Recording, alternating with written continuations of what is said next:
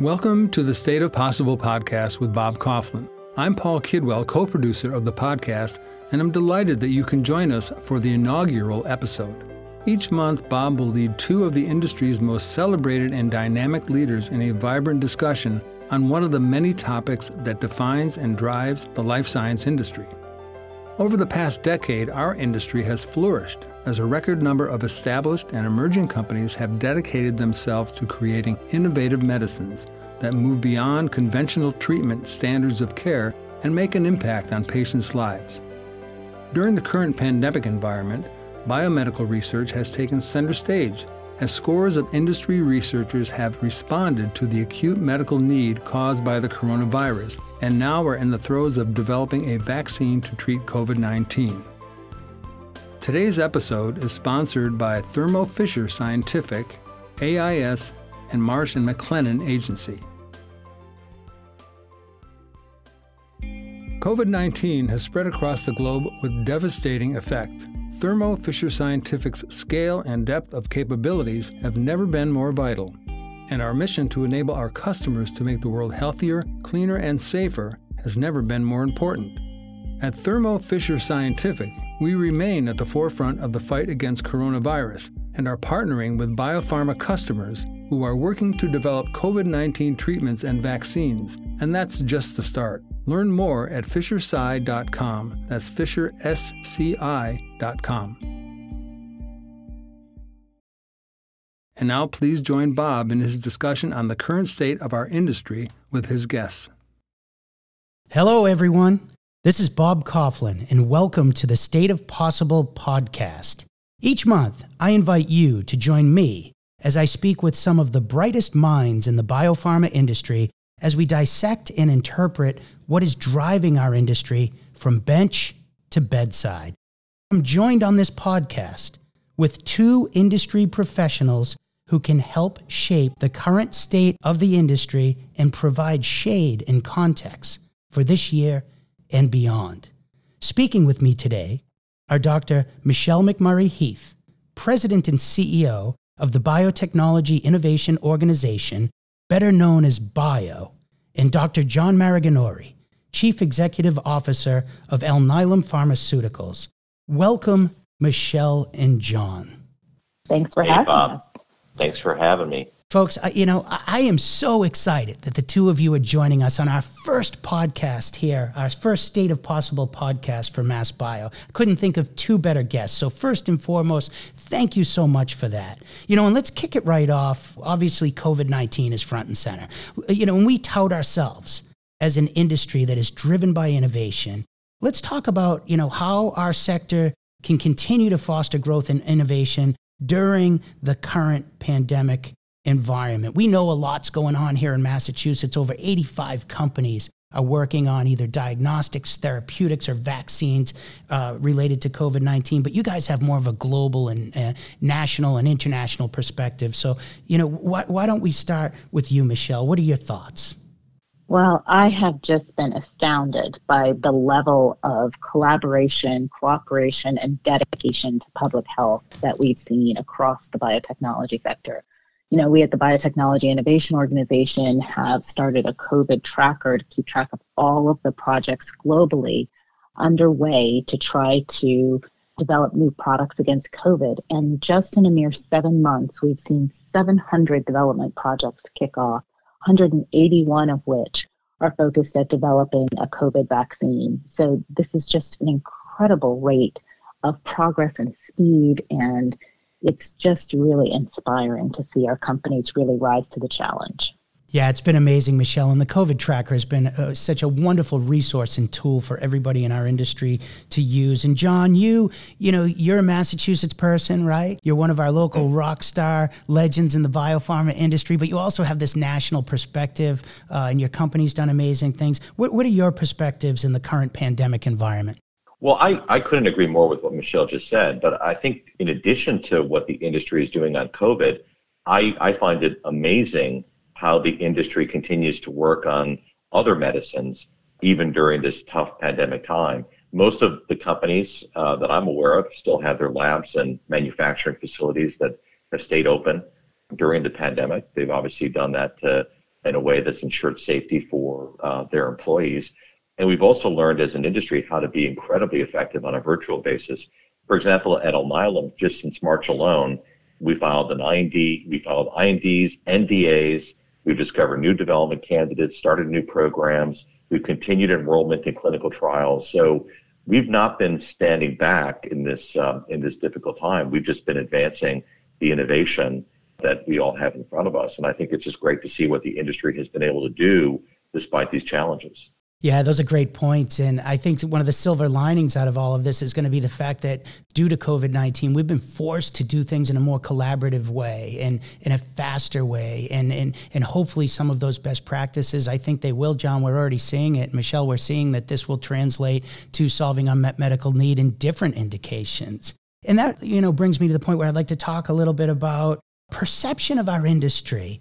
I mean, you guys both know I got involved with this industry because I have a son with cystic fibrosis, and I've always thought that this industry, what it does for patients, our perception should be, that we're doing work to save lives. Think of how, weird it seems that people would have a bad perception of this industry. But, with COVID-19 and the pandemic, it's really shined a spotlight on the true value of our industry. And now everybody knows what it feels like to live with an unmet medical need. And who would have ever thought that a vaccine would be the most important thing to our world's economy, never mind folks getting back to their normal way of life? Do you think that this is an opportunity in a sense? And again, this is a horrible pandemic. I don't want to sound like we're capitalizing on a horrible situation, but do you think that this is an opportunity to show folks that what our industry and the amazing people that go to work every day are all about and change the perception of our industry moving forward?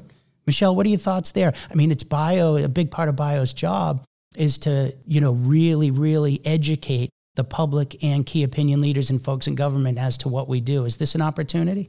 Oh, it certainly is. And Bob, you guys have taken advantage of that as well, because, this is just a moment for people to empathize with patients that are waiting around the globe on new solutions and new breakthroughs. The patients do not stop waiting just because of a pandemic, but now the pandemic has given everyone a glimpse of what it's like, as you say, to wait to fill an unmet medical need. So it's really important that we crystallize that attention, that we let people know that what we do in the life sciences is more important than ever, and it can help so many lives and so many families, and it's critical to seeing our economic recovery. So I just think we're in the best industry in the world, and our companies are so dedicated to improving the quality of life. And I just think that's phenomenal. That's fabulous. John, what are your thoughts? There is no doubt that science and innovation are the factors that will ultimately get us out of this pandemic. And there's no doubt about that. And the public is beginning to recognize that, which is terrific. Now, we have to be careful. If we lose public trust through lack of needed scientific rigor, or if results that emerge become hyped, creating false expectations, or for that matter, if companies aren't responsible, we could go backwards. So we have to be careful. And most importantly, Bob, we have to keep politics out of the process. This has got to be driven by science and innovation, not politics. Yeah, that's a good point, John. But, I guess part of my frustration, and I don't know if I can articulate it well here, but, when times are bad, everybody loves our industry, right? When people are sick, they love our industry. Now we're in the middle of a pandemic and policy leaders love our industry. But look, will this last? And we've already seen the administration has proposed some ill-advised legislation during the pandemic that could have a chilling effect on investment and our ability to bring new drugs to market. So, what is it that you think we can do to make this last, this goodwill that we have? Well, I think, Michelle, you should comment, but I think one thing we can do is just demonstrate the power of the science and innovation that our industry brings and how it ultimately solves this major public health crisis. I think the results will be in the trust that we can gain from the public around what our industry does in this incredible time is something which is in front of this industry to harness. And we are positioned to do that in a very powerful way. Yeah, John, I think you're absolutely right. And more now than ever, our work can't stop at the bench. You touched upon it. John, when you said, we also have to become the advocates for access to the science that comes out of our research and out of our work. And I think if patients see us really adhering to the data, adhering to understanding the science and focusing on the meaning of the science, and then at the end of the day also advocating for patient access, I think that will go a long way to people understanding what it is we're trying to do. Yeah, like all great points. We talked a little bit about the accelerated drug development process that we're witnessing as it relates to COVID vaccines. And hey, once we get through COVID, we want to get back to, we want to continue with the great work that we're doing to solve unmet medical need for all patients. How do we ensure that we translate this to non-COVID therapeutics? In other words, what infrastructure and regulatory hurdles will need to be addressed or changed? One of the things we enjoy so much at MassBio is working with the policy team at Bio to make sure that our federal action plan is implemented. What are some of those changes that you see we could make in the future, Michelle? Well, I think that's critically important. I spent 4 years working at the Food and Drug Administration, and it was such a storied agency that has such an important role to play and is really the gold standard in terms of determining whether new medicines are safe and effective.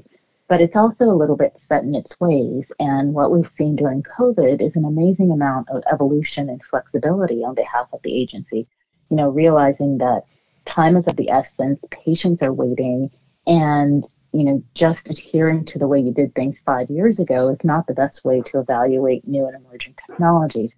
And so we at Bio want to make sure that we continue to see that amount of creativity and that adaptive stance to progress and to scientific innovation that we've seen during COVID. So, for example, we've seen an incredible amount of new ways of thinking about clinical trials.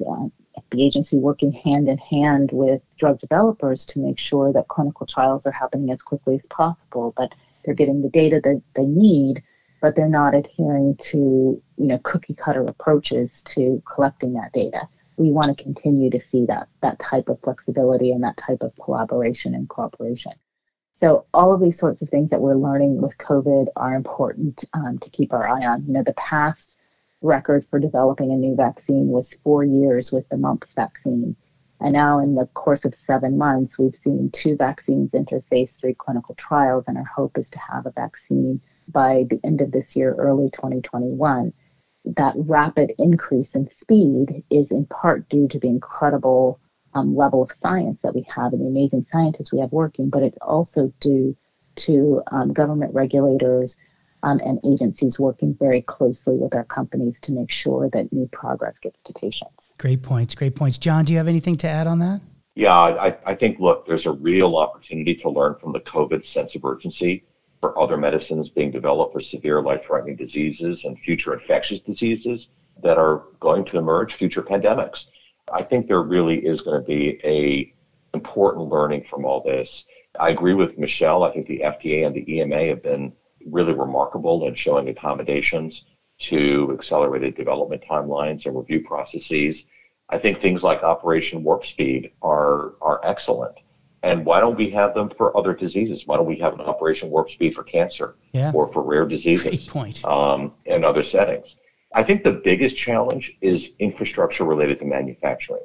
And this is going to be especially the case for vaccines where billions of doses will be required. So we also need to think, if we're going to be in this new world of more rapid development of medicines, how do we think about manufacturing differently? How do we think about capacity? How do we think about the steps that are needed from a risk-taking standpoint to advance manufacturing early in development? That's going to be the real bottleneck and something that we really have to think hard about for the future. Absolutely. I mean, you think about what we've gone through, like here at MassBio when we developed the Massachusetts Life Sciences Supply Hub for PPE for our frontline healthcare workers. I've been in meetings over the last several weeks where we say, geez, if you thought it was difficult for us to get N95 masks, think about what's going to happen when a vaccine is approved, right? It needs to get manufactured and then distributed so that we can achieve population immunity. That's going to be a whole different sense. But back to what you both were just talking about, I can't help but feel and hear from what you're saying, but also from what I've seen since last March has been this phenomena, which is around openness and collaboration. I will have been at MassBio now for, I think, 14 years on September 1st. And in the last decade plus, I have never seen the amount of collaboration that is happening amongst these. We've seen it with the small biotech companies, but now the big pharma companies. John and Michelle, like if you look at the larger companies in the bio membership, and John, your colleagues of large company status like yours, to see how much they're sharing information, they're working together, they're rooting for each other, and they're even talking about how they're going to manufacture other people's products. I mean, do you agree that this has been the highest level of collaboration that you've seen in the history of our industry? We've never seen anything like this. It's True. Unbelievable. For example, we're part of this COVID R&D effort, so our team is engaged weekly with calls and collaborative efforts. We're sharing information with each other about what other companies are doing in ways that would never be done before. Never, ever. And I think there's opportunities for this type of collaboration in the future, especially as it relates to other future public health crises that will almost certainly emerge. Yeah, and going back to like when you talked about how, why don't we have task force for like this for cancer? Why don't we have it for cystic fibrosis? Why don't we have it for Duchenne muscular dystrophy? We can attack every disease this way. And I think that's why I get so excited because, yeah, this has been a horrible time, but sometimes it takes horrible times and horrible situations to get us to change the way we do things so we can do it better, quicker, faster, more efficient. Michelle, I think you've come on board at Bio at a perfect time. You know, people would think that, why would you want to change careers in the middle or a different role in this industry during a time like this? You're the best person for this job. I mean, tell me, are you as excited as I am right now to take on this challenge? Bob, well, every time I speak with you, I get even more excited because I've got to say, you have been such a great evangelist for the power of our industry. And I think it's important for those of us who really see, what a difference it makes to patients at the end of the day, to not be shy and to be proud of the work that we've done thus far and the work that's still ahead. So yes, I completely agree with you and John. This is going to unlock a new way for us to work together, a new way to keep our eyes on the prize of what we're working for and why it's so important and why it's more important than our individual companies necessarily competing against each other. And that has been wonderful to see, and I really think it will continue. You're listening to the State of Possible podcast with Bob Coughlin. We're going to pause for a brief moment to introduce you to one of our sponsors. We'll be back shortly. AIS, a leading manufacturer of commercial office furniture and a preferred partner for MassBio's Savings and Rewards program, is doing their part to combat the COVID-19 pandemic through their Sew the Mask program. By partnering with the United Way of North Central Massachusetts, AIS is helping to ensure that everyone has access to high-quality masks. MassBio is asking all members to donate to this initiative. For every 1,000 masks you sponsor, 100 will be donated to United Way. For more information, visit sewthemasks.com or reach out to your MassBio member representative. You're listening to the State of Possible podcast. And now, back to Bob Coughlin. These truly are exciting times, challenging times, but something, that's what do they say? When times are darkest, that's when stars shine the brightest, right? And the folks that work in our industry, they're all stars. Let's transfer right now to health inequity, because again, there is an opportunity right now for us to change the way we look at clinical trials, the way we look at healthcare disparities, the way we look, I'll be the first to admit that I always used to say, as a CF dad, I'd say that disease doesn't discriminate, right?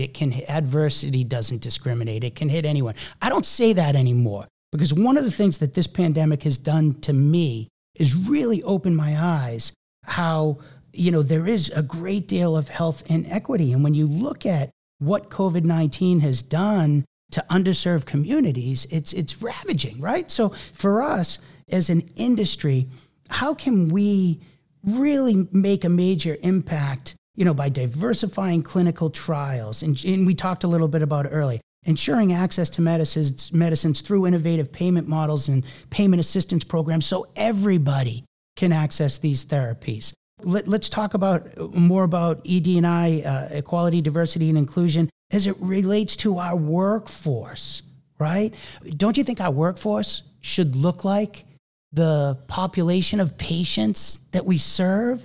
It hasn't. We can do better. And again, how do we focus on diseases that historically impact disadvantaged or minority populations? Again, because of all of this that's happened, I think it's really shined a spotlight on healthcare disparities. And as leaders of this industry, it's our responsibility to fix that. So Michelle, I know BIO has a great deal of activity in this space. Would you care to share some of it with our listeners? Well, you're absolutely right. This has really crystallized the devastating impact of health disparities in a way we've never seen before. African Americans are 3 times more likely to die of COVID than their white counterparts. I just saw a study yesterday that's saying Hispanic kids are 8 times more likely than white children to be hospitalized from COVID, and African American children are 5 times more likely. I mean, what we're seeing is the impact of generations of a divide in terms of who has access to healthcare and who doesn't, and who has access to healthy communities, nourishing foods, clean air, clean water, all of those things that impact your underlying health status, as well as your ability to fight off disease. So it has been amazingly clarifying, and it's important for us to do everything we can. And MassBio really threw down the gauntlet with their CEO pledge, which we just think is amazing, which has asked companies in our industry to pledge to some key tenets of improving diversity and equality when it comes to the life sciences. Just this last week, BIO launched their Bioequality Initiative, which is really aimed at 3 pillars. The first one is fighting health disparities, and that rests on, 1, advocating for equal access to COVID therapies and vaccines, as well as doing everything we can to increase the diversity we see in clinical trials. The second tenet is to improve the employment and advancement of minority scientists and entrepreneurs in the life science sector. And we're going to do that in part by really capitalizing on the great work many of our companies have done to train African American scientists and entrepreneurs in their company-based training programs. So companies like Biogen, which over the last 10 years has trained 250 African American scientists in the Boston region. Those are amazing programs that have been underway for quite some time. We at BIO want to create a LinkedIn-type platform that will allow all of our 1,000 companies to see the alumni of these programs and reach out to them as job opportunities become available. And then the third pillar of our bioequality agenda is around economic development. And, our companies are not just amazing producers, they're also customers themselves. They have supply chains that require many, many different types of vendors. And we want to do everything we can to support them patronizing minority and women-owned businesses within their supply chain. And then also making sure that the NIH grants, the Small Business Innovation grants, the CBER grants that are used to help young scientists start their own biotechnology companies are equitably distributed to a diverse set of entrepreneurs. So those are the areas that BIO is going to start out focusing on, but it's more important now than ever. And it's not just a nice to have. It's not nice that your clinical trial reflects the population that it's going to treat. It's not nice that your company reflects the patients that it serves. It's essential because that's how you get the research done that's meaningful to the patient populations you're trying to serve. And that's how you know that your medical solutions are really going to work for all patients at the end of the day. Yeah, it's true. The clinical trial, the pool of candidates in the clinical trial should look like the patient population we're going to serve. And we just haven't done a great job doing that. So, Michelle, you said it's just a start. Well, I'll tell you, that's an amazing start. I mean, the list of things that you folks are working on. And again, we've always said, if you want to change how things are, you have to change how you do things. And thank you for being a change agent, because that is truly we're going to see the results of what BIO is doing in this area. We're going to see it quickly. It won't happen overnight, but we're going to see meaningful change. And again, even looking at the workforce piece, right? It's scientific fact that the more diverse any group is, the better the outcome will be. And I can't think of anything more difficult and challenging than solving unmet medical need. So why wouldn't we pull from the most diverse group humanly possible to face these challenges? And that's what we're working on. So it's so exciting. John, you're very familiar, not only nationally, but what we've been doing here in Massachusetts. Do you want to add, some of Alnylam has truly been a leader in this space as well. Please share with the audience. I couldn't be more happy with what MassBio has done on this front, and what we're doing now at Bio with Michelle's leadership. I mean, I signed the MassBio pledge. Obviously, couldn't support the bioquality effort more, but companies also have to walk the talk. So let me say a few things about what we're doing at Alnylam. One is we're developing our lead product is in the United States is a product that addresses a disease of African American communities. Hereditary ATTR amyloidosis is a predominantly. Can we have everyone in the audience say that real fast, John?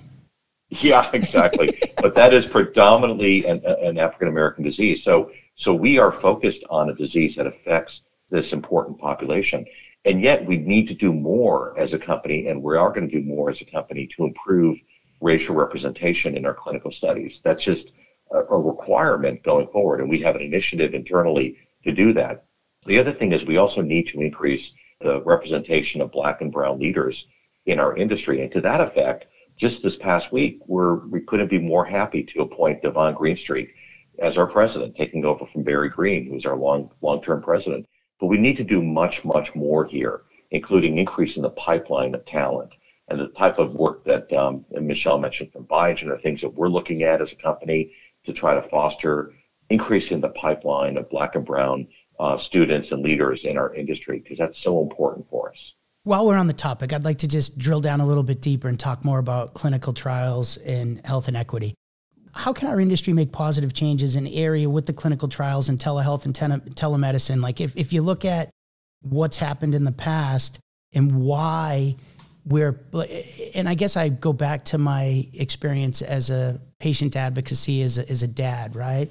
When I looked at the clinical trials that Bobby would participate in when he was much younger, it was very challenging for us because you had to pay for parking, you had to buy meals, one of the parents would have to take a day off from work to do it. Are there things that our industry can do, in your opinion, and especially, John, where you've worked in this space, how can you assist people with clinical trials so that we can be more inclusive? I mean, is it realistic to think that you can provide travel, housing, logistical support? Can you adopt the advantages of digital technologies so that we can find more diverse participants to track the results, maybe remotely? I mean, these are ideas that we really, really need to work on if we're going to make our clinical trials more diverse. There's no doubt that we've learned from the COVID world how to do clinical trials in a completely different way. And I think this is going to be important for increasing diversity in our clinical trial and study populations. So, for example, with clinical trials, we're doing a lot more home dosing, monitoring in the home, and also home assessments for important endpoints in the study. And telemedicine is going to be a major factor in clinical trials in the future, but also it's going to be a major factor for how we engage with HCPs on medical education and promotional engagement in a way that I also think will help improve the access of our medicines to diverse populations. So there's a lot that will come out of the digital telemedicine virtual world that has been pushed upon us with COVID that I think really is an opportunity to improve the representation of underserved populations in clinical studies, but also on the access side as well. I think there's a real opportunity here that we can harness with these learnings. Yeah, Michelle, do you have any thoughts there? Yeah, it's so interesting. When I was at FDA, we called it, not just patient-focused drug development, but also just patient-centered total product life cycle. It should be the total patient life cycle.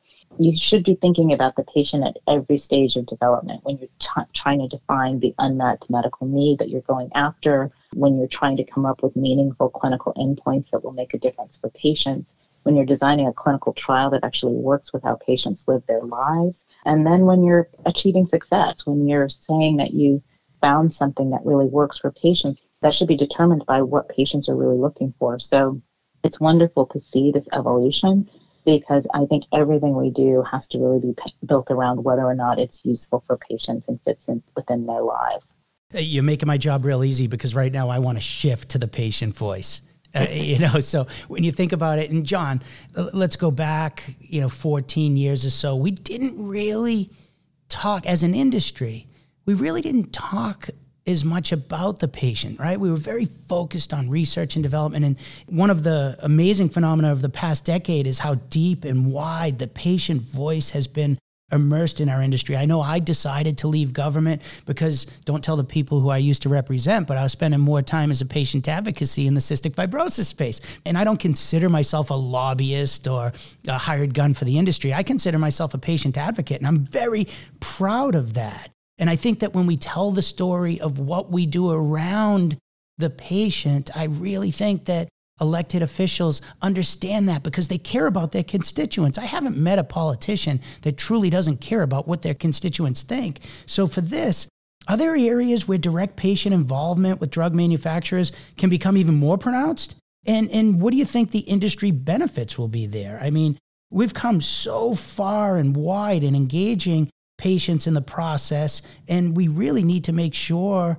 that the voice is incorporated from the earliest stages, even as early as clinical trial design, right? Let's ask the patients what they think. There are a lot of things that are more about quality of life as it is opposed to, the medicine that they're going to get. So to see a lot of these companies, and even earlier on, and Michelle and John, I think you both agree, the larger pharma companies started several years back having patient engagement groups, patient advocacy folks.